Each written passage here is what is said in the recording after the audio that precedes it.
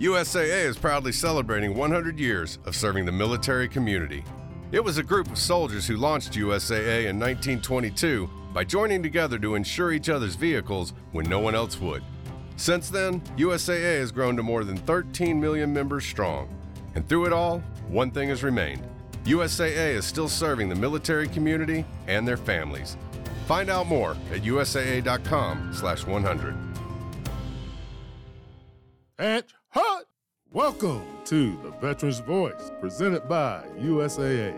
Veterans Voice is a service of Mount Carmel Veterans Service Center, originating from the Optum Podcast Studio in partnership with podcast channel sponsor, Medicare Mentors, technology partner, Colorado Computer Support, and supporting partner, the WireNut Home Services.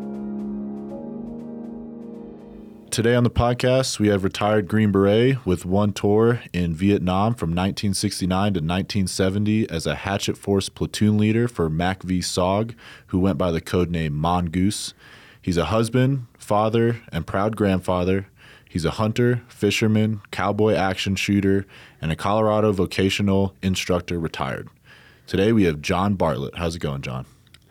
I'm doing great. Thank you for inviting me here. Welcome to the Veterans Voice podcast. How's it feel? Oh, a little daunting. First rodeo for me here on this type of podcast. But again, thank you for the opportunity. Yeah. It's quite a journey to, and I'm going to call it a healing journey. Okay. To go over the history of my bio. It's even kind of cleansing for me. Sure. And I do want to do this, and I have some things to share that I hope help others. Yeah, absolutely. Yeah. That's kind of the whole point of having you on.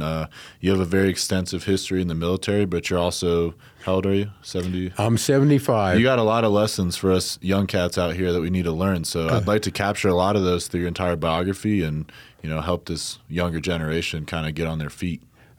And thank you again for that opportunity. And let me explain why. When I was getting ready to get on the bus here in Colorado Springs to go to the induction center in Denver to start the military part of my life, my dad and mom seen me off there. Dad was a World War II cruiser sailor. He had 8 battle stars, which means he was in 8 major engagements, naval engagements. Wow. And he received the Silver Star for gallantry at Guadalcanal when the cruiser ship Astoria that he was serving on sank. They lost hundreds of sailors and Marines that day. Dad and my uncle survived. Wow. I was a real smarty-alecky, loudmouth punk high school guy. I had all the answers in my mind anyway. And my dad looked, as we were shaking hands, he looked me in the eye, and the tone of his voice and the choice of words startled me. He said to me, "John, if you want to live through this, you better find some good sergeants and listen to them." That proved accurate. Absolutely. Beyond a shadow of a doubt. Wow. And I link that to this is my chance to share some knowledge or wisdom or at least experience that may help. Absolutely. Yeah, we're going into this with the same outlook. Yes. So I'm honored to host and have you and interview you, and you sound honored to put this information out there so we can create something pretty great today. Yes. So yeah, I'll outline the entire podcast. I'd like to start back in your childhood, just kind of where your family came from, where you grew up, home life, parents, siblings, things like that. Okay.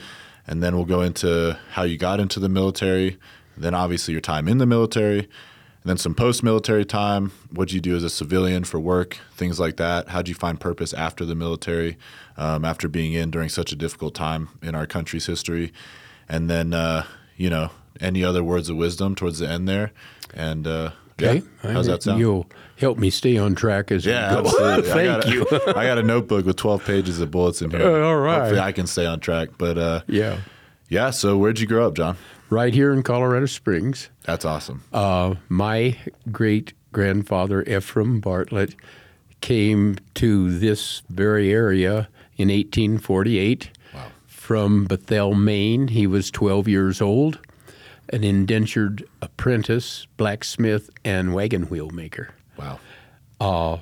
Before him, the Bartlett family was a fairly common name. It was Bartlett, actually, in those days. Came to Plymouth in 1623. Okay. The reason was the four brothers were on the wrong side of the Battle of Argyle, which was against the king. And the choice was basically the gallows or get on the boat. And he came not with his brothers, he came separately. So they missed the first Thanksgiving type deal. Stayed around Bethel till the colonial wars and then went other places. If you served in the military, they paid you with land grants, and that's what they wanted. So that's how they got to Bethel from Plymouth. Earlier, they came to the British Isles with William the Conqueror in the Battle of 1066 at Hastings, got the coat of arms then, and I guess they couldn't be happy with the king or whatever, and got ushered out type of thing. As we look at the family tree, they did serve, 3 generations served in the American Revolution. I believe 3 of them were women type. The rest men, Continental Army or Minutemen type thing. Interesting tidbit on the side is one of the granddads was 60 plus years old, but still required to serve. So, but you had the option to bring somebody else that would serve for you. I'm sure it was a financial arrangement. Right. And when they reported in, the colonel said, thank you for the enlistee. We appreciate the soldier. And by the way, we need a cook. You're shanghaied. So he got to stay and later applied for a retirement, but was denied because he wasn't a soldier. He was a servant type thing. So it all backfired for him. One, Granddad Jonathan, crossed the Delaware with Washington. Wow. And his background was interesting. They had to record their service with 2 observers to get their retirement and report to their past commander for signature. He said, in the beginning, I was serving for General Benedict, and then he left. I didn't know what to do, so I went back to the farm. They served short enlistments to take care of the farm at home. Okay. And I couldn't imagine when your general is taken away from you and you're fighting the strongest army in the world, But he said, I went back and served the rest of the war with General Washington. And we enjoyed that little bit of humor. And when there's a very fine picture of that, and General Washington standing up in the front of the boat. And I often wondered, well, which one's Granddad Jonathan? Well, none of them. That picture was painted quite a few years after, and those were the artist's friends in there. Silly me, they didn't have a camera to take a picture so they could paint it, but he did make it through. Our family has served in most of the wars down through the generations. I believe there's 13 generations. 13 generations of war fighters. Yes. Wow. We did not get involved with the war on terrorism or Afghanistan type thing. For them, and the way I grew up, was you go in to the military. It's your duty as a citizen, and you do your time, and you do a good job, and you come home with an honorable discharge. You look and find for a good job, and the best part's a good woman, settle down and have kids. Most of our ancestry is blue collar type thing. That's what do they call that? The American dream? Yeah. Yes, sir. Well, it was for us, and we were raised accordingly. Yeah. And without any modesty about it, that's what young men do. Yeah.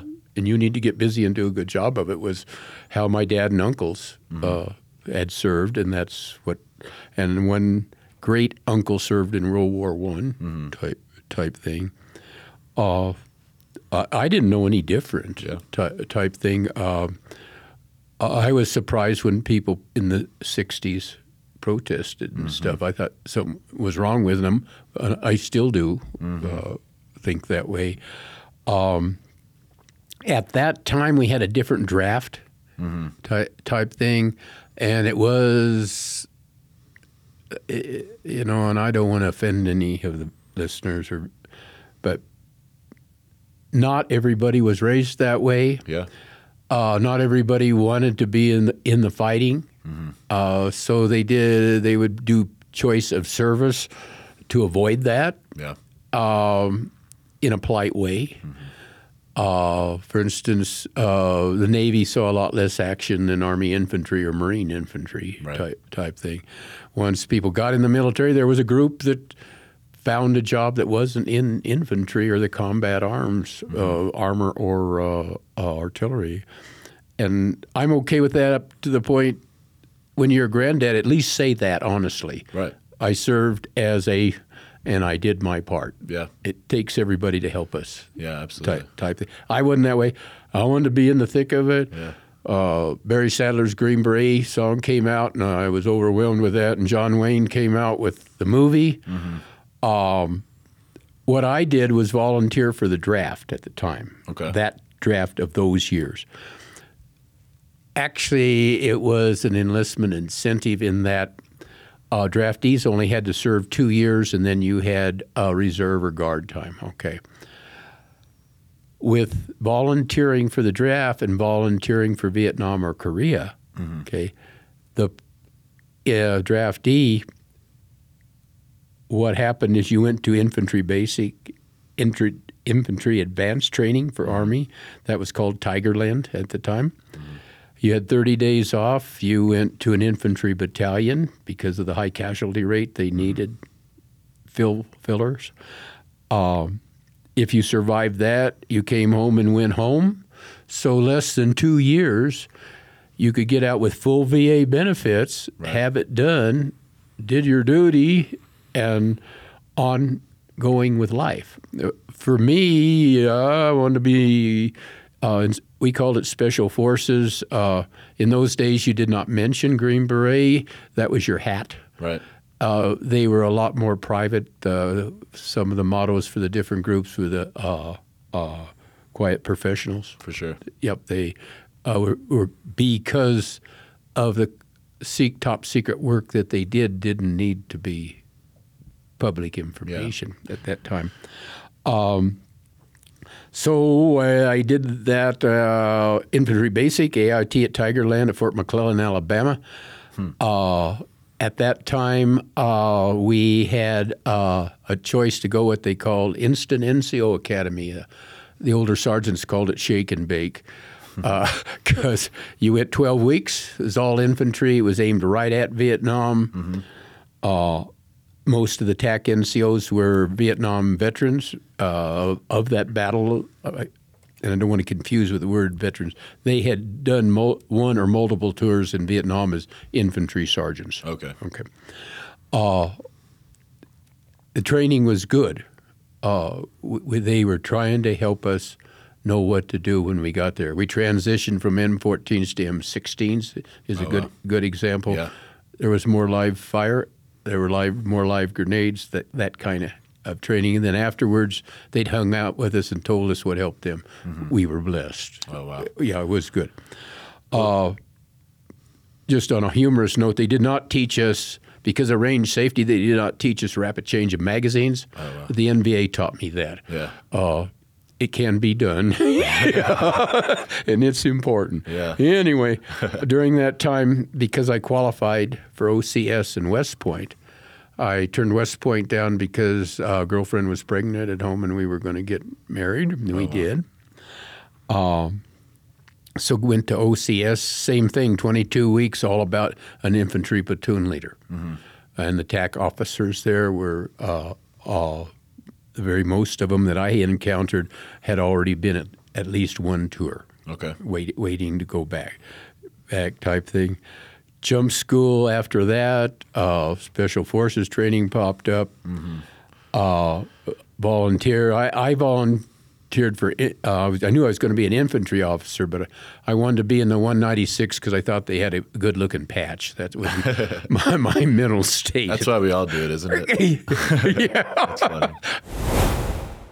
Medicare Mentors. When it's time to consider your Medicare options, it's time to talk with Medicare Mentors. Medicare Mentors, powered by Spark, is veteran-owned, a long-standing Mount Carmel Veterans Service Center partner, and the Veterans Voice podcast channel provider. More than that, they go above and beyond to make sure that when you need them, they are there lending a helping hand. Medicare Mentors, powered by Spark, always above and beyond. Visit MedicareMentorsLLC.com for more information. The Veteran's Voice is sponsored in part by Optum and is produced in the Optum Podcast Studio. Optum and Mountain View Medical Group offer 15 clinics throughout the Pikes Peak region. Their primary and specialty care doctors provide quality, patient-centered care backed by Optum's industry-leading health services and technology. They're dedicated to helping our community live healthier while keeping care affordable. Visit optum.com/Colorado to learn more and schedule your appointment today. But my roommate was prior service, and he grabbed my, I think it was a 1049 volunteer statement paper or something like that. You idiot! You want to? And he filled it out, and sure enough, I went to Special Forces officer training. Yeah, cool. Jump school, and then officer training. That was 12 weeks at that time. Yeah, I want to dive into that Yes. deep because I obviously went through in 2015. So I want to hear the difference between the Q course now versus then. But before that, I kind of want to ask you about your home life right before joining the military. Okay. So maybe sure. some like values instilled by your father or mother or just family in general that kind of guided you towards making the decision to join the draft and then carry those same values throughout your time in the military. Okay. Basic, Dad was a blue-collar worker. He was what they call an operating engineer. That he was the controlling supervisor at the big power plant, Drake, that they just tore down here in Colorado Springs. He was a high school graduate of Palmer High School, and it's kind of like a lay supervising position, NCOIC, sergeant in charge type level. Yeah. Mom was a seamstress at Bain's Men's Store, and I want to come back to that later. It was at that time the finest men's store in Colorado Springs for business suits and things. Right. It was not like a J.C. Penney suit at all. Yeah. It was those who had money went there to dress appropriately, type thing. Church was not strong with us, but the raising of the brothers, my two brothers and I, was. You don't lie, steal, or cheat. You take care of your family. Right. Family first, state second, nation next. Do the right thing and do it well. Pride at work type of thing. It was important to my dad that one or all of us go to college, which I did later on in life type of thing. One brother ended up with Colorado Springs Fire Department of 39 years and months type of a deal. Those guys are brave every day that they're on duty. Yeah. Other brother was a maintenance worker for the city of Colorado Springs. The Depression, Mom and Dad were raised in the Depression, very security conscious. Basically, no amount of risk is worth any amount of gain. Was their ideal. The security of pay and benefits and a good retirement was pounded into our head, and we all proceeded exactly that way. Going back to church at the Battle of Iron Bottom Bay off Guadalcanal, Salvo Island, where Dad's ship went down. He had a grudge against Christian sailors. They were allowed to go below decks and not fight. And he was above decks fighting. And Interesting. It was. It stayed with him his whole life. He mentioned it only when my uncle, because they served together. That's how my mom met. My dad was through my uncle. They'd talk then, and us boys would listen. They were fairly open with what they talked about, even the the casualties, the sharks and things when they went overboard. Wow. He was a staunch Republican, and the irony of the situation when I listened to he wasn't angry. I'm thinking of the emotion. He disgusted, maybe. Why don't they fight? I'm fighting. The other guys are fighting. I wondered about that, and then it happened to me at CCN. I had a brother officer, lieutenant, come, and he said to me, I'm a Christian and I have a wife and kid at home. Would you take my mission for me? Yeah. I did, and then I had a grudge. Yeah, totally understandable. Yeah, I have gotten over it. The Bible helped me there. Right. And I am blessed that way. Yeah, I ask you kind of about some of your family values back in those days, because it was very easy for you to make the decision to go serve your country and protect the flag, So nowadays I feel like that's kind of going away. Like a 18 to 21-year-old boy does not want to go serve his country anymore. So I'm trying to, crack the code as to what's the difference between how we were raised back in your day versus currently, I think the difference from my point of view only is we were raised to help others, starting with family. For instance, if a brother got in a little scrap at school, you better be on your brother's side, right? Because Dad was going to have an issue with it. Right. Helping others, to Dad taught us friends or family you got to choose, and you help your friends if they need help, which money, effort, whatever it was. You take care of each other. We were other-oriented instead of self-oriented. The only entitlement we had in those days was the GI Bill with an honorable discharge, if I remember correctly, type of deal. The worst thing that could happen is come home with a bad discharge. Right. And I don't even know how many levels they had in those days. If I knew, I forgot. Yeah. So the entitlement thing, we weren't self-oriented. At least I didn't think we were. Right. It was, and we certainly didn't enlist or look at this. If I do this, I get all that. These entitlements, and I'm not. I need to learn more about the entitlements available to the enlistee today. Right. I don't know. I'm glad it's fixed, and it's better. I'm hoping you, yourself, and your brothers you serve with got a better homecoming than we got. Right. And I believe the American people fixed that, Sure. and the American veterans that suffered it fixed that over the years. So Right. I truly hope it's better. Did I answer your question? Yeah, absolutely. And there's that famous quote: "It's not what your country can do for you, but you can do for your country." Well, that's right. Jack Kennedy gave us that.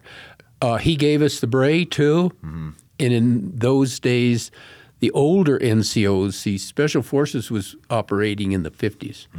My first team sergeant was in a 5-man team north of Hanoi in 1952. Wow. Type of a deal. A lot of them and the Lodge Bill soldiers, a Lodge Bill soldier, because of Henry Cabot Lodge, one of his descendants helped pass a bill where an immigrant could get citizenship by joining the American Army. Right. Special Forces was after them because of the language qualification and the network connections behind the curtain. Also, the ones that were recruited, you didn't have to encourage them to fight communism. Right. It was their only chance to fight for the mother country and have a chance to help relatives that still there. So it was sincere. I can remember most of them were senior NCOs that I knew. If they were in charge of training that day, there was no jacking around. It was totally serious. Yeah.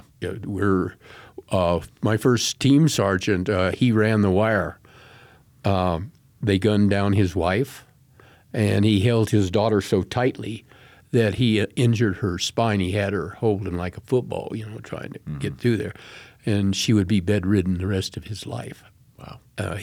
He slept in the senior NCO barracks That was his house. The team room was his family, and there was a tightness there. Mm-hmm. I recently heard from an active duty NCO that he didn't trust immigrants, Lodge Bill soldiers, because he thought maybe they were infiltrators. Mm-hmm. Well, maybe today, but not then. Mm-hmm. Yeah. No, they would tell you they weren't rude about it, they weren't overbearing about it, but tell me about it, Sergeant. I want to know what you went through. Right. You got a matter-of-fact old soldier briefing to a young soldier. Yeah. And you could do with it as you wished. Mm-hmm. Did I answer you? Yeah, absolutely. That's intense. The caliber of soldier back then versus what's being created today, it's definitely that quote I just said. I feel like now it's shifting to what can my country do for me? I'm putting the uniform on. What are you going to do for me? I have seen that only once in a National Guard soldier from another state. In fact, he was adamant and proud of that viewpoint. Let me explain. I don't have access to active duty military because I'm a retiree. Right. Agent Orange got me 3 years ago, and I have a compromised immune system from chronic something. Anyway, CLL leukemia. Sure. Let me explain. That's not a death sentence. It will be with me when I die, but I have to live with it. Okay. Okay. So having a compromised immune system means I live a semi-isolated life type thing. I avoid Walmart, public schools for the most part, any closed-in thing with other folks. Right. Type. I have to. It's a medical thing, but I have the internet, and I have 10 acres in the Colorado Rocky Mountains, and I got hunting and fishing out the gate. So I'd never leave. Not so bad. Yeah. Going back to why I did not want to be a sailor. Don't like water. Don't like swimming. Didn't want to do that. So for me, for some reason, it came down to Army or Marines. Mm-hmm. And the draft, because for me, it was kind of like an offer of try it. If you like it, stick around.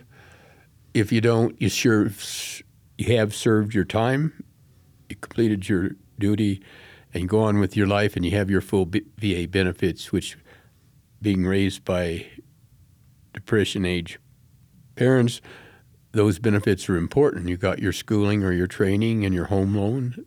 It was an important part of it, type deal. And that worked out for me.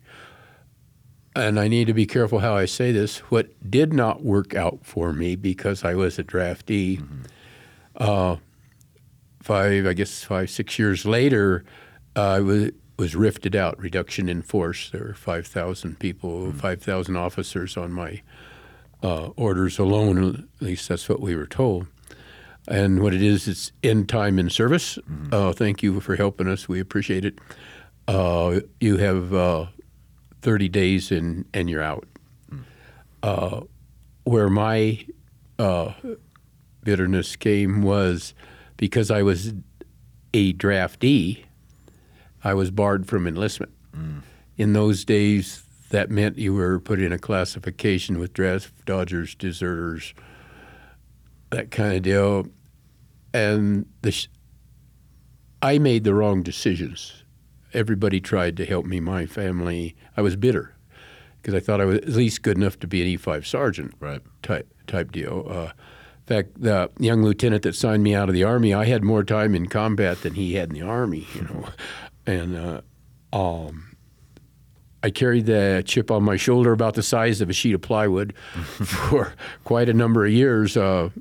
Friend Drew Dix, Medal of Honor winner from Pueblo, Colorado, tried.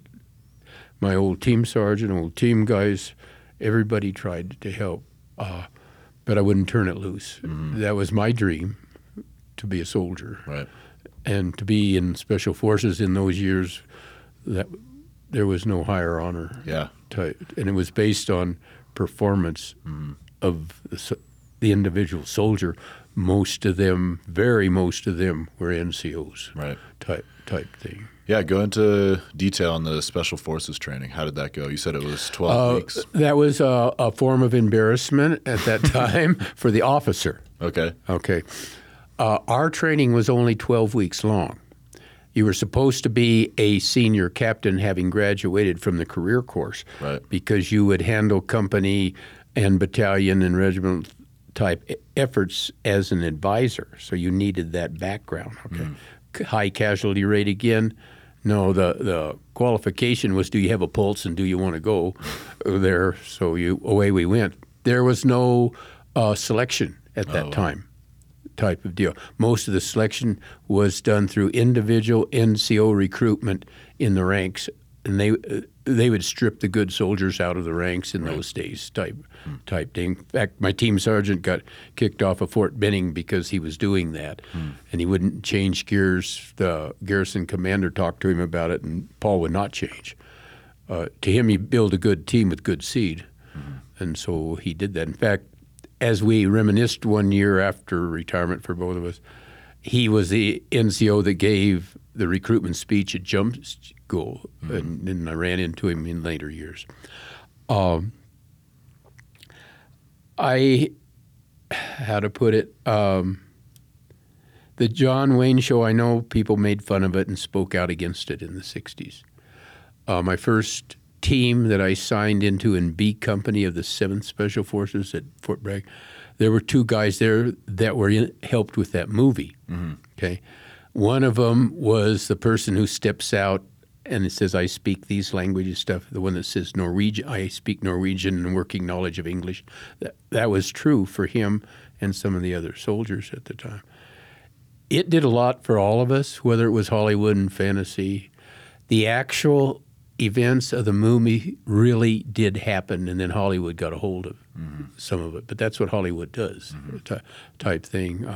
A fun note, the team sergeant, Tom Tomlin, his job was the liaison for John Wayne. So every morning when John Wayne showed up, Tom was there with a Jeep and get him here and get him there and type thing. Well, one day there's nothing for lunch. So John Wayne says, what we going to do? And Tom says, how about we go home and have soup and sandwich?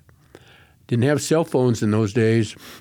So Tom drives home, and John Wayne and Tom are sitting at the kitchen table when wife Ann, she was a German bride, walks into the kitchen in her bathrobe with her hair in curlers. And she blew a fuse.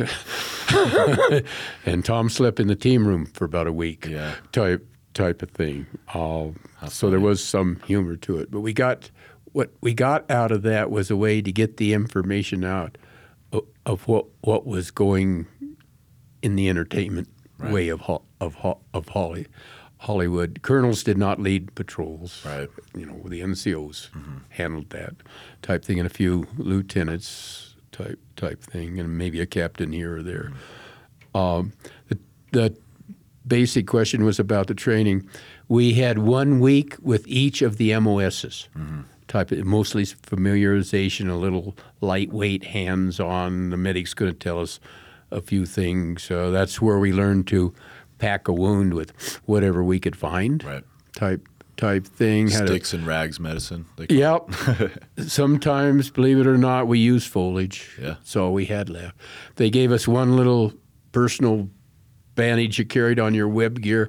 The AK shot clear through everybody there that got hit. So you needed 2, and you needed one that was bigger.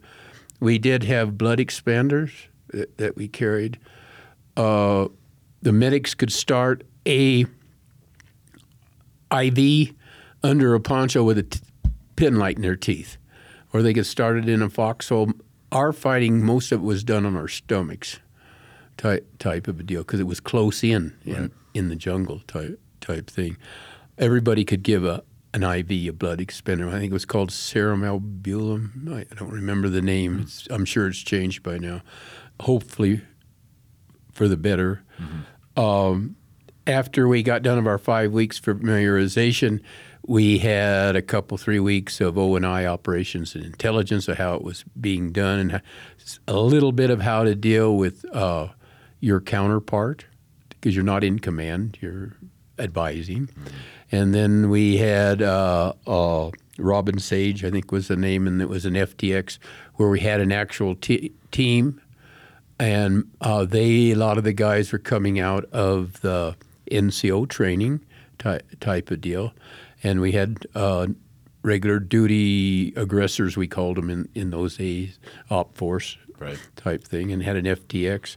And that was it. Well, everybody else was in for 20, 30, or 40 weeks of training, and we're an E5 or promotable E6 was what they were looking for type thing. But they were also, casualties were high in those years. So they had some lower ranking guys in there. Robin Sage, that's like a culmination exercise at the end of the training where all the jobs and ranks come together. Is that right? Yep, out in the woods. Yep. Was that pretty, without diving into your time in Vietnam yet, did that prepare you? Kind of. Right. The Army, it was like the other infantry training at basic AIT and the NCO training in OCS. They have a short time to pack in a lot of stuff. Mm-hmm. And I want to be understood here. I don't regret or have issues with that training. But it's kind of like, we're going to you can watch all the movies about swimming and diving off the high board, but when you're standing on then you go off and you hit the water, things are different. Yeah, absolutely. Yeah, type of thing. Or we're going to make a skydive today. We're going to teach you about all the technical stuff of your chute, but when you're standing in the door, things are different. Yeah, and the enemy's always changing. So if they're catering this training versus like on the current TTPs of Vietnam, it's always going to be lagging a little bit. So I feel like it's really important. The Special Forces course specifically trains you to make decisions in the heat of a moment and not necessarily train you to a specific scenario. Would you agree? Oh, yeah, absolutely. And we always had an TAC NCO with us, tactical NCO. The ones that I was around were multi-tour guys, and then they were there to teach you something. They only had 4 or 5 days, and they did type of thing. And at times, even if you were doing a good job, they'd step up and say, "You're dead or you're wounded. You candidate Bartlett, you're now in charge." Type of thing. And I do want to say we got training when we got in country. Mm-hmm. It was called a 1-0 school for the recon team leaders, and ours was called the Hatchet Force School. The best training aid I had for the surface level things is a Ranger Handbook, period. It really, I don't know what it is today, but there it was the very best, and I was blessed. An NCO gave me one. I was blessed to know what to do. Mm-hmm. Rapid change of magazines. Right. We didn't have. They had the M16. They had a lot of the work out, some of the kinks in it. They had problems with ammo was too hot and gas ports and things, and they had most of that was already solved when I got there. I never had one malfunction, so I was very blessed. You're listening to The Veteran's Voice, presented by USAA in partnership with Optum, Medicare Mentors, Colorado Computer Support, and the WireNut Home Services. How about changing magazines when you're laying on your stomach? Yeah. We had 20-round magazines. We loaded 18 rounds because the spring wouldn't lift up ammo and cause a jam if you put 20 in there. Okay, that's a good thing to learn. Learned that when I got there. With 20-round magazines, we didn't have enough 20-round magazine ammo pouches because they were transitioning from the M14. If you put them in there, they went in too deep. You had to put paper or cardboard or something in there to lift them up. That got soggy with them. When you put little tabs of 550 cord, parachute cord on them so you could grab them. Or you carried them in a canteen pouch. Mm-hmm. Canteen pouch is designed to carry canteen. Mm-hmm. Okay, to get the ammo magazine out, you have to pop one of the snaps. Well, what happens when you all of a sudden hit the ground? Yeah. They all fall out. Then deal with it. And you're in the mud in the jungle. Yeah. Okay. Then they went to 30-round magazines, and we didn't have anything for them either. type of deal. So it was a logistical thing. And It sounds fun. I can relate to this. Like, man, my last tour was in 2021, and even then, equipment issues are always a problem. I don't have the right pouches for the right magazines. I got a optic for the wrong gun. Like, it's all just now more expensive than it was back then. But it's all still an issue. Yeah, well, I would guess, and I would imagine any high tech they add in, you have kinks to work out of it. Does it work when it's cold, when it's wet, when it's muddy? Yeah. You know, all those things.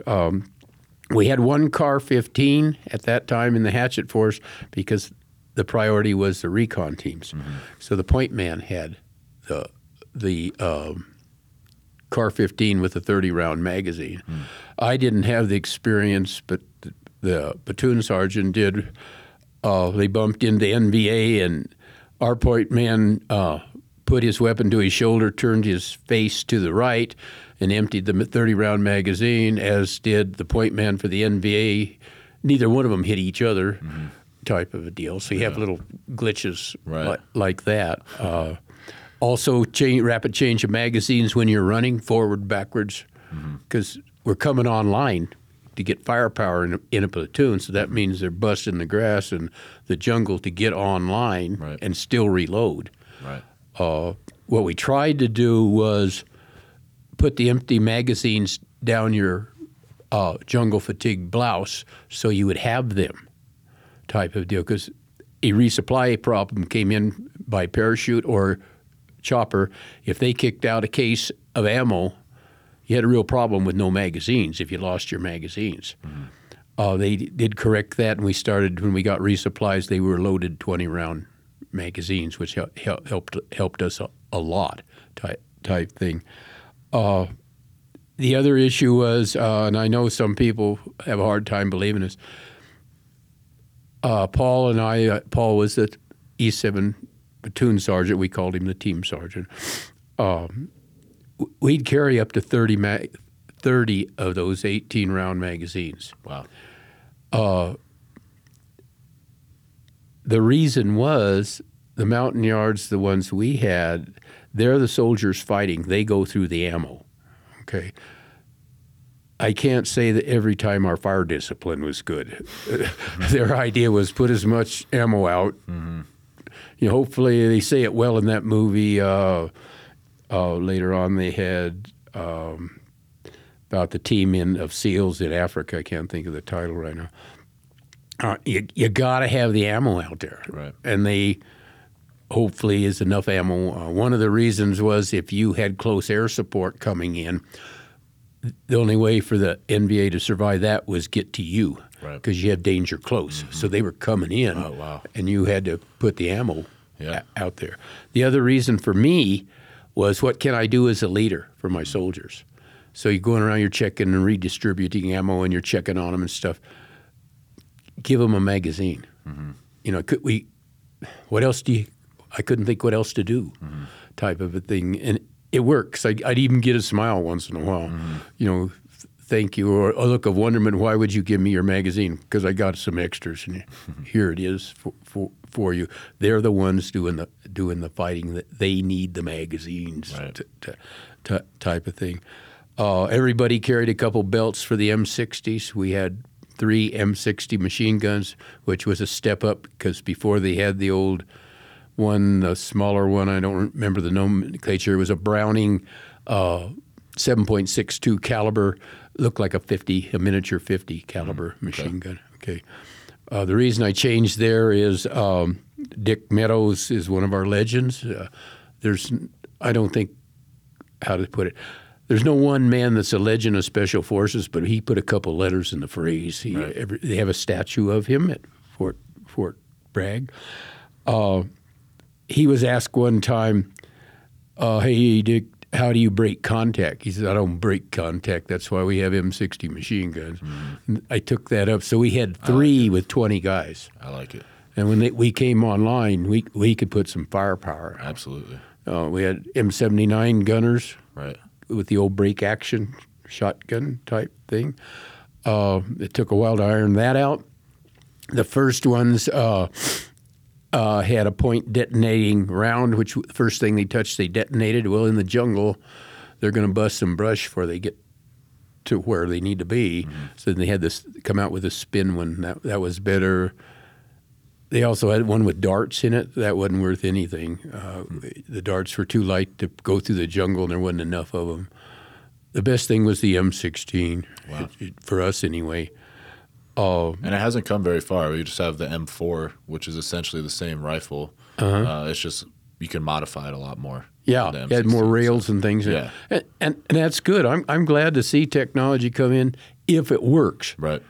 If it's some type of extra money for whoever got the contract, exactly. No. Yeah. And the only way we can test it is get it out there and test it type thing. We had night vision, but it made a green light about the size of the old flashlight. Right. Yeah, we'll try to talk a soldier into putting that up to his head and looking around. Yeah, when the enemy's actively trying to find you 100 feet away. Yeah, probably. Yeah. Thank you for the target, Yeah. So night vision's come a long way, that's for sure. we Starlight Scope, in fact, they had that in the John Wayne movie. It was just too heavy. Right. We had the Law we carried mostly for busting bunkers. That's a rocket launcher? Yep, it was collapsible, can't remember, 2.75? I think so. Yeah, something like that.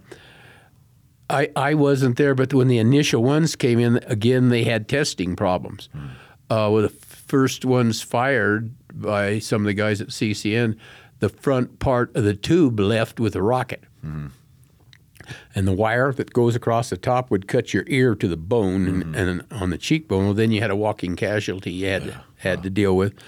They got that worked out. They had a humorous story the NCOs would tell in the club about one of the guys, and I can't say his name. I don't have permission, but he didn't know how to shoot it because he'd never been trained with it. They just kicked a case of him off the chopper. Right. So he's laying behind this big log reading the directions as fast as he possibly What a time to be reading a book. Yeah. So he could shoot it, and he was one of the ones who got the cut ear and in his cheekbone. Someone had to figure it out the hard way. Yeah. We always say that. They got it figured out. And you have a problem then, too, especially with the recon team. If they don't work and you can't shoot them, you can't leave them. Right. The enemy's going to get them. That's true. For They'll sure. figure it out. Oh, they'll figure it out. Yeah. So those kind of problems. Wow. I'm sorry. Go ahead. No, it's okay. Finish your thought. For us, our world was different than a recon team. All due respect to 5 or 6 guys out there with just one other American. Did we have some infiltrators? Yeah, sure did. Type. That's part of unconventional war and guerrilla warfare. Right. We expect it to happen, okay? That takes a lot of guts, and they did it well. But our world was different. Right. It would take 3 to 5 choppers just to lift us. That meant multiple insert to get us in, the small LZs that we had in the Highlands type of thing. Stealth was not one of our issues. Time you walk a fully loaded platoon through the jungle, you got a path, a little tunnel and a path.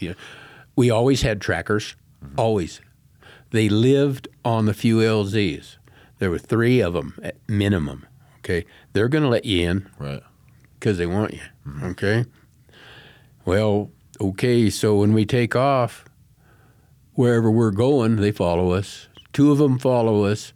1 goes for the cavalry because they didn't have a lot of small type communications, or they'd use shots. You could hear them go down the valley. When you sat down for the night, 1 kept eyes on us, and 1 went to bring up the cavalry that the first person went to get us.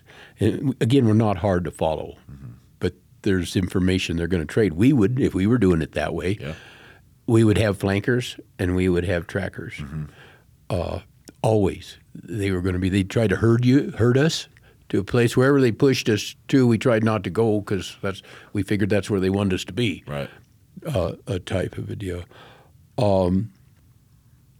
We used to joke, well, E5, you want to be E6? Yeah, I want to be E6. Okay, fine. Well, you wait here for the tracker. That's K-bar work. We want that tracker Right. for information. Well, you don't get a lot of volunteers out of brave Green Berets to sit back there by themselves, you know. So it was more of a joke than, you know, we did have some attempts to try to get them. We believe that most of the trackers were Laotian people that lived in those woods, and they were good, Right. really good. And to get one of them, we did get sightings, but we never got one.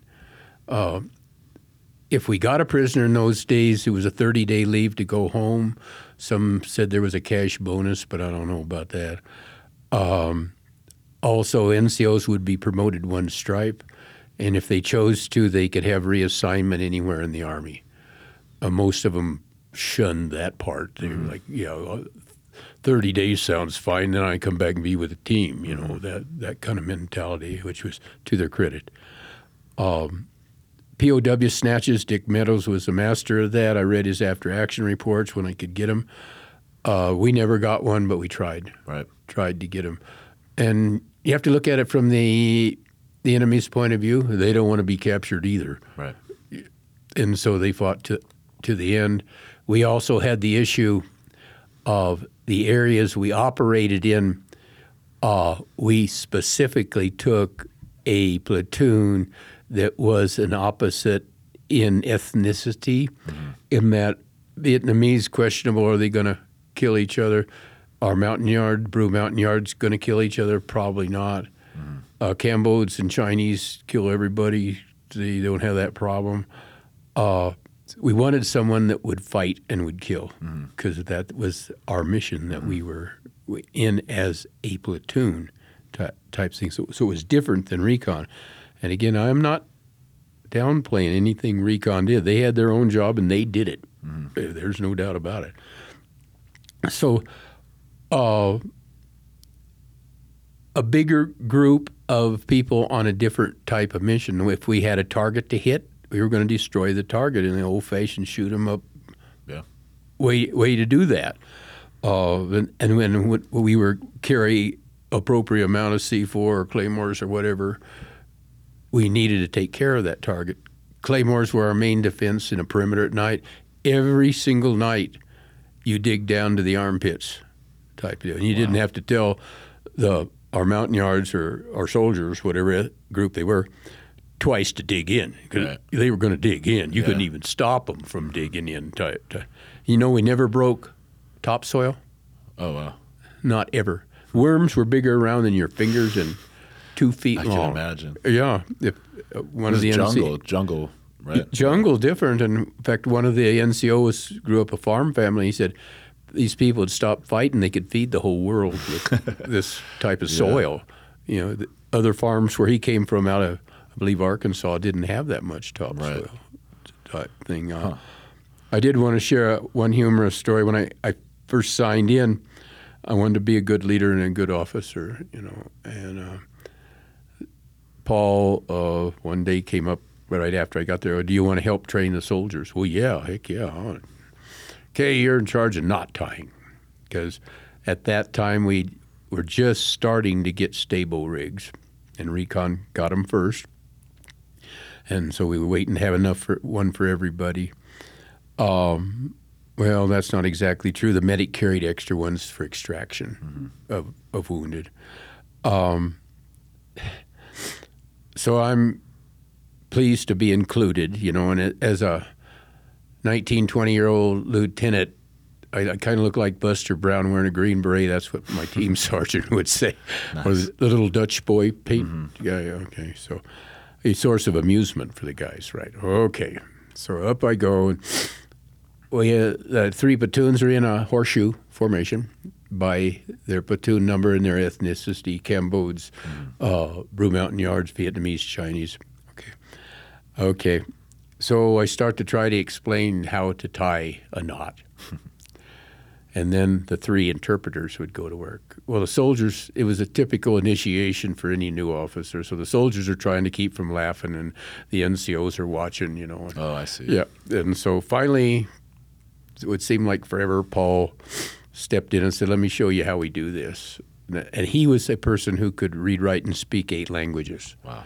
That time. He could troop a company line And every other step he could change languages, including American cuss words type thing. But anyway,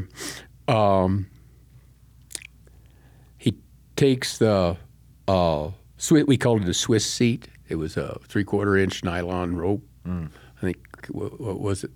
Can't remember how long it was. Not very long, 6-8 feet. You had to tie that in a seat around your groin area to hook into the 120-foot nylon line drop from the helicopter.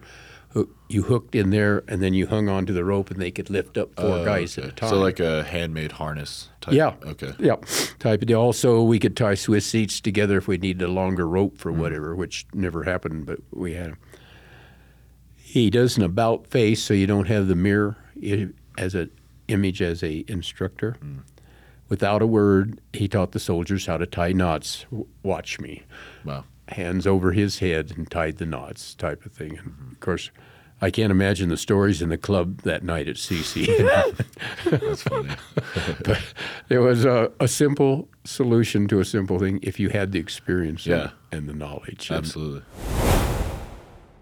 Colorado Computer Support. Imagine never having to worry about your information systems ever again. Colorado Computer Support, the exclusive Veterans Voice technology partner meeting all of our computing needs. Colorado Computer Support is veteran-owned. They're your team for innovative, collaborative IT services and solutions to enhance and support your Colorado business. When you need IT services to keep your business going, make sure the Colorado Computer Support team is on your team.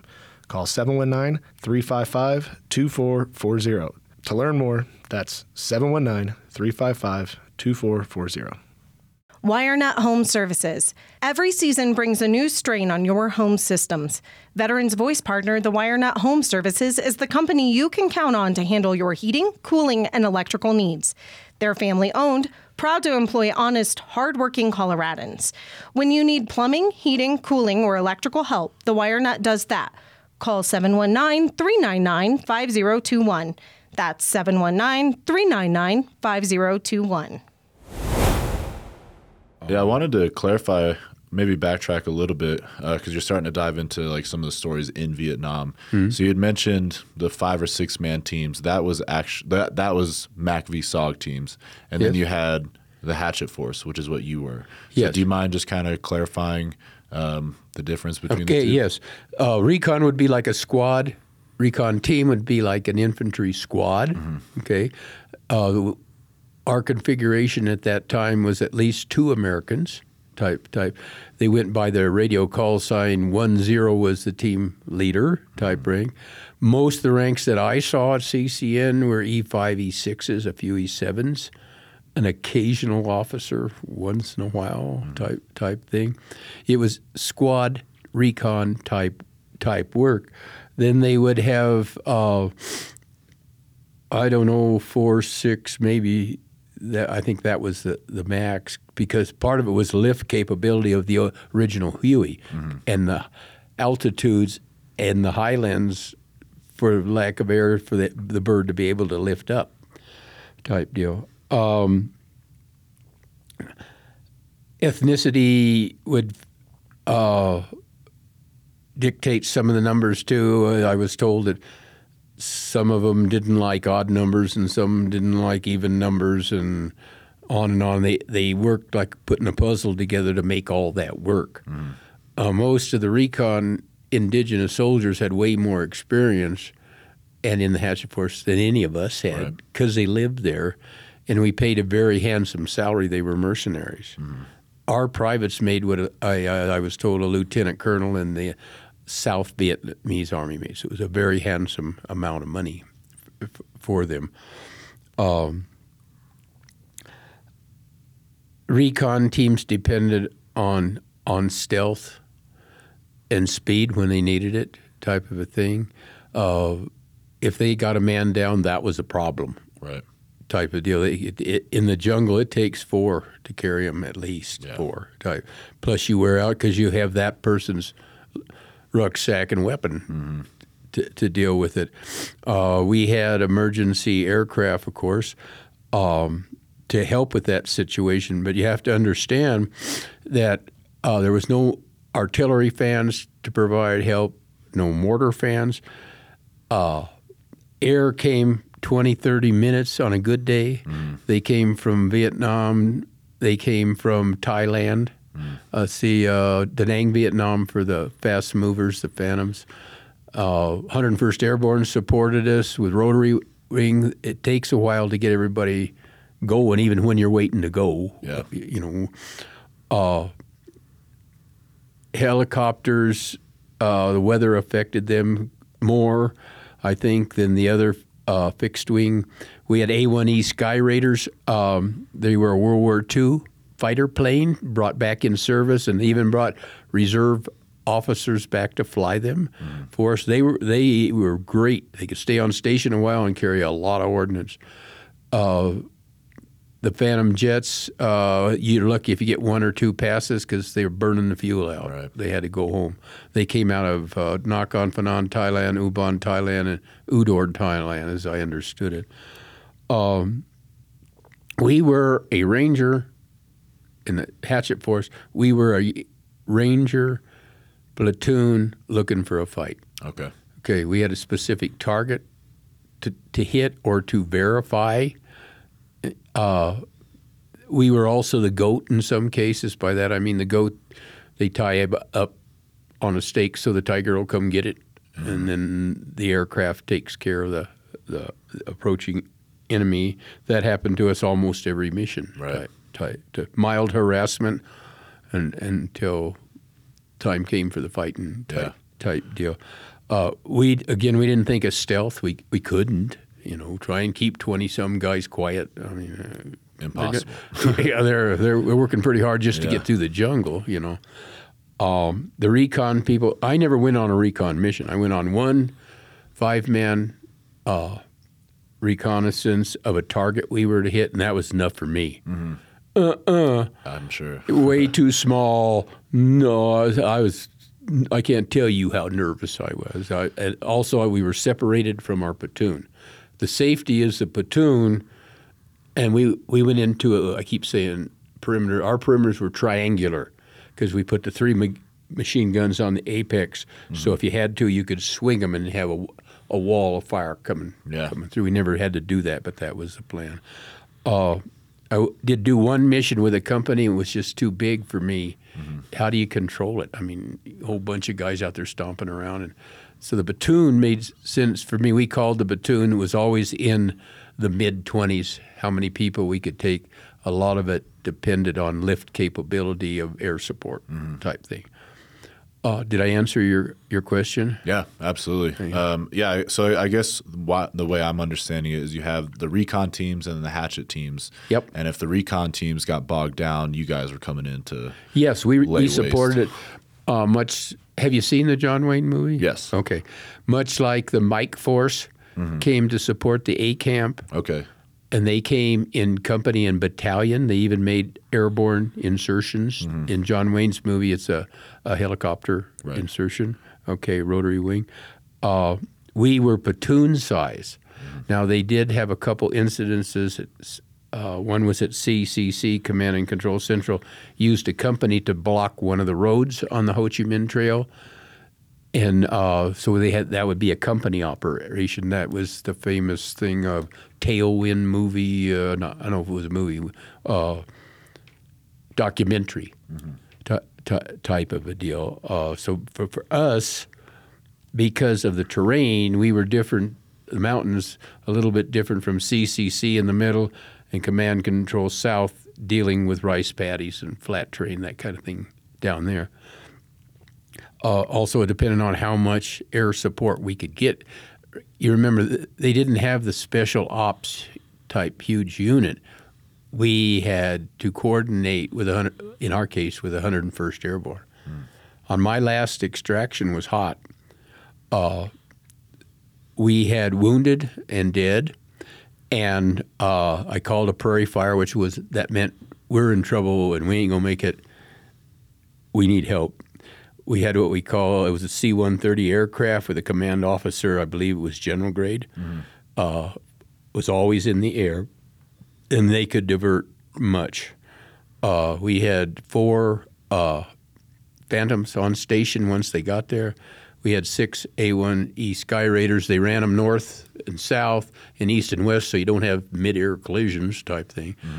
And I didn't learn until 3 years ago that the 101st showed up with over 100 rotary wing to pull us 22 guys out type thing. And, you know, praise the Lord and thank goodness the only reason I'm here is rotary wing and fixed wing pilots and crews and their incredible courage. Right.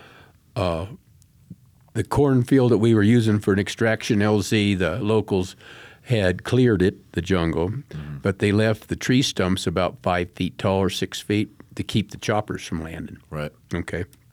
Which meant dead and wounded, you had to press them up far enough for the chase medic to grab them and drag them in to the Huey. Wow. Type of deal. He was on a monkey strap so he wouldn't fall out type thing. And thank God for strong men, you know, to pull them up type thing. That meant the chopper had to hover even longer at that height. Well, the wounded was loaded. I was in the last load out. I pushed Paul up, the chase medic, I wish I could remember his name. He grabbed Paul and got Paul in. The whole time that bird's taking rounds, okay? And to demonstrate or express the courage and the gratitude, bullets were going into that bird like everything. But that pilot, I can still remember looking over my left shoulder at him, and he's just sitting there cranking on the stick with his eyes out the front of the bird. When we got back, the door gunners and the co-pilot were dead. And I was told there was over 200 holes in that chopper. Wow. He sat there and toughed that out. And here's the amazing part. When we landed, any of the chopper pilots, if their bird was damaged, just he did it and they all did it. They walk over and get another bird and go back to get another load type of thing. That's guts. Yeah, absolutely. That pilot, I can describe something. And you can attest to this, I'm sure. There's a moment of clarity when a human being accepts that it is possibly about to die. Yep. And I think that pilot was probably sitting there knowing at any second a bullet could go through his engine, through his head, through anyone on that bird. And he just had that clarity. He was doing his job. He knew he was doing the right thing, so he continued doing it, and he survived because of it. The honor of having done the right thing regardless of the outcome, right? Type thing. For us, we seldom, if ever, got a chance to thank them. They touched down long enough for us to unload, and they went to refuel to go another trip. You know, where our fixed wing goes by at how many hundreds of miles an hour? Yeah, and they're out in an air base in another place or country. Yeah, and so in the last few years, I've made it a vendetta. If I meet those kind of veterans, I'm going to thank them for sure. Yeah, absolutely. I understand that as a medic. I've given however many casualties to a Black Hawk, and there goes my casualty. I hear they survive, and I don't even know who the pilot was, the medic was, or anyone was, and I owe them everything because they picked up where I left off and saved their life. You have one more very pleasant surprise and blessing coming to you, young man. I'm going to call you that because I am the elder. Number of years back, MACV-SOG got the Presidential Unit Citation. 2001, right? Yep. After the 25 years went by for security. Okay. I went to that. I was in the Colorado National Guard Special Forces Battalion at the time. And the Army put out an all-call for anybody who was remotely connected to the military, all expenses paid, please come. So it ended up there was 13 of us.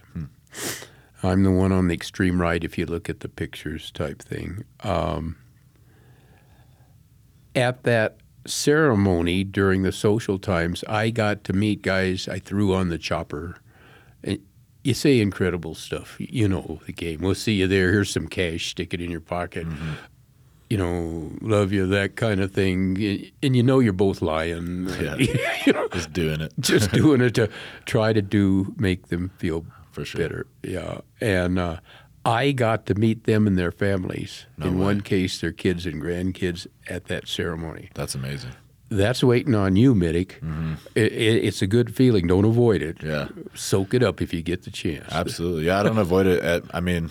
I guess I'm technically a retiree. I'm 31 years old, but I don't feel like a retired vet. Yeah, good. But when I see, the guy wearing a hat like yours at Costco, I was just there with my girlfriend the other day. I saw a guy with a Vietnam ribbon on a hat, and I talked to him for 5 minutes, said thanks for your service. I know my father was in Vietnam. I just take the opportunity to talk about it. Good for you. We all have to. It's much appreciated from the elder end. Absolutely. It really is. Don't pass it up. Well accepted, especially with Vietnam vets because of the issues we had in the culture. Absolutely. You're never welcomed back properly. Time. One of the things towards the end of the interview I wanted to bring out, so help me remember when we get there, in your retirement, make it count. Don't stack arms. Don't pile guns and quit. Stay off the booze. Stay off the dope.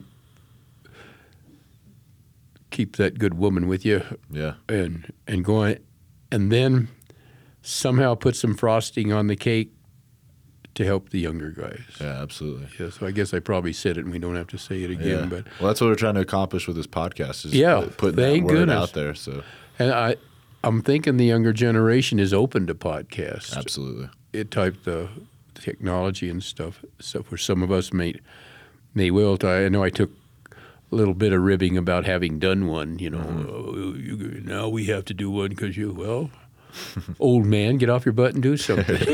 You still.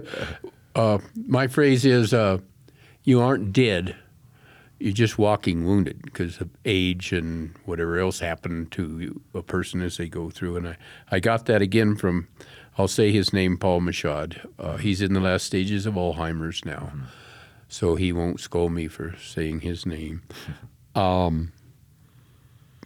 Silver Star with Oak Leaf Cluster. Wow. 4 Purple Hearts. Wow. Yeah. In that same extraction that we were going through, he'd been hit twice in the leg, AK-47 in the right thigh. One went clear through, one hit the bone, went down, lodged under his kneecap. The cartridge did it. And so I'm trying to attend to him and tried to shoot and stuff. Finally, he sticks his fingers in the 2 holes. And he says, "Lieutenant, I'm not dead. I'm just wounded. Start fighting." Some kind of words like that. And finally dawned on me, okay, take care of that. So from the saying, "I'm only wounded, I ain't dead, and maybe I can't get in the fight, but I can stick my fingers in the holes," right, type thing. And in fact, he would tease my children when they were young. "Do you want to stick your fingers in my bullet holes?" Just to tease them. So I like that saying though. I'm not dead. I'm just wounded. You can apply that to a lot of things. I heard it a couple years back from a New Mexico Santa Fe police officer on a traffic stop was shot, and then the brother officers swarmed in to help, and they were trying to help him, and he told them the same thing. "I'm not dead. I'm just shot." No, he said, "Just because I'm shot doesn't mean I'm dead." Right. Type thing. Yeah. Type thing. So I imagine it's easy say, tough do, but I've never been. My Purple Heart, I lost more blood learning to shave than I did. For my country, it was lightweight shrapnel stuff in the butt end, and that was a great source of amusement for the sergeants. That's funny. But if one walked in the studio today, he'd be sure that he mentioned that to you so that you would know it. And that's why we speak out, is for the people who really got hurt. Yeah, absolutely. It's not, for years I wouldn't wear mine or have a bumper sticker or a license plate. And again, Paul and my wife, Jenna, we had a reunion New Year's time and then Memorial Day time, and go to his place because of his age and health situations. I had a regular team room, which was 30 feet wide and 40 feet long, and had an old-time jukebox and everything, R-type music. Yeah, cool. Yeah. And he said, "There's 23 of us here, MACV-SOG guys. There's 18 of them got Purple Hearts." Wow. Some of them got multiple Purple Hearts. they all got Purple Heart license plates, Lieutenant. No matter that I got promoted, he still called me Lieutenant. Never would call me sir because he hated officer. Why don't you have a Purple Heart plate? I told him because I didn't lose much blood getting it. And he said he called bullshit, Paul called crap. He said, you're a real talkative guy, and you're the only one young enough to speak up for us. So get your butt in gear, Lieutenant. And that's when I put the plate on and type of thing. For your brothers, not necessarily for you.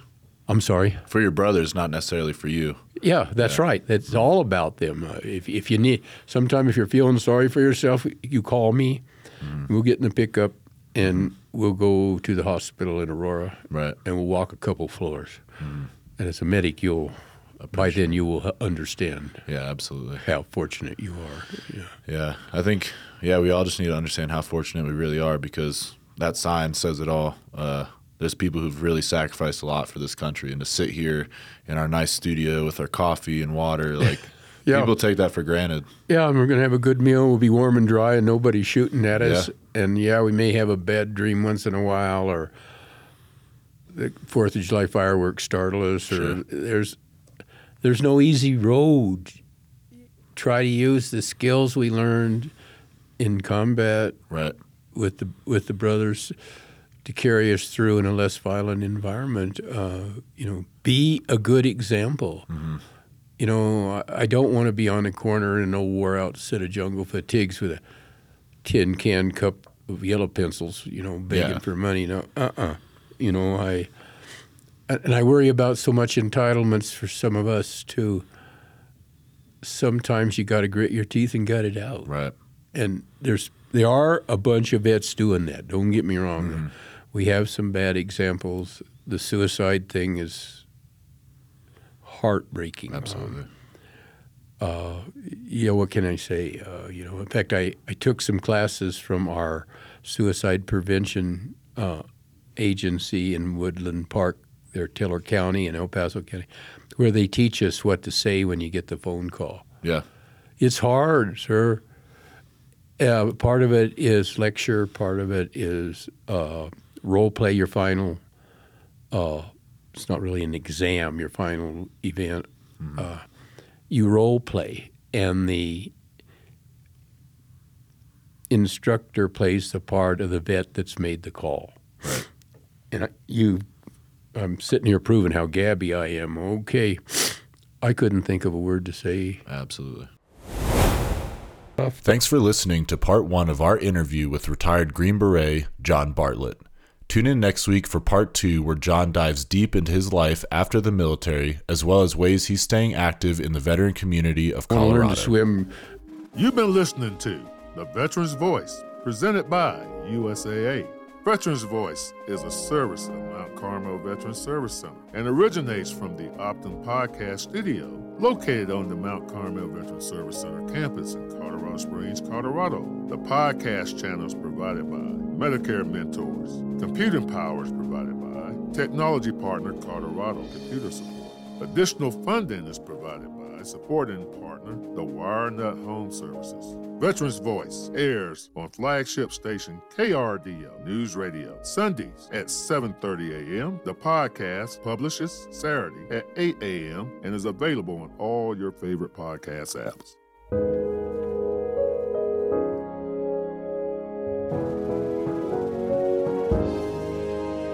This message is from the U.S. Department of Veterans Affairs. Veterans, be wary of those who may try to exploit you for financial gain. Report suspected fraud at va.gov/OIG/hotline. One thing that's making them feel that way. So you really just have to open their eyes back up to the beauty of life. You know? Yep. But there is something there to live for. Absolutely. That's exactly in the format they gave us. Yeah, good for you. And God bless you for doing that. You saved a life. That's what medics do.